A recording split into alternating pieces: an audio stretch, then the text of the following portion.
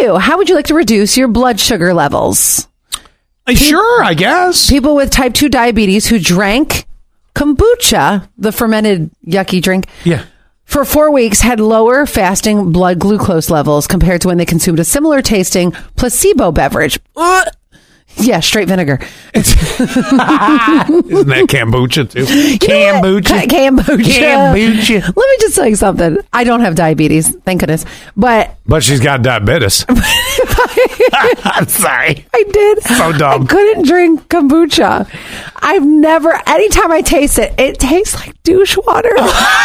Well, one wants to know, how do you know what that tastes like? Let's squirt there. Oh, God.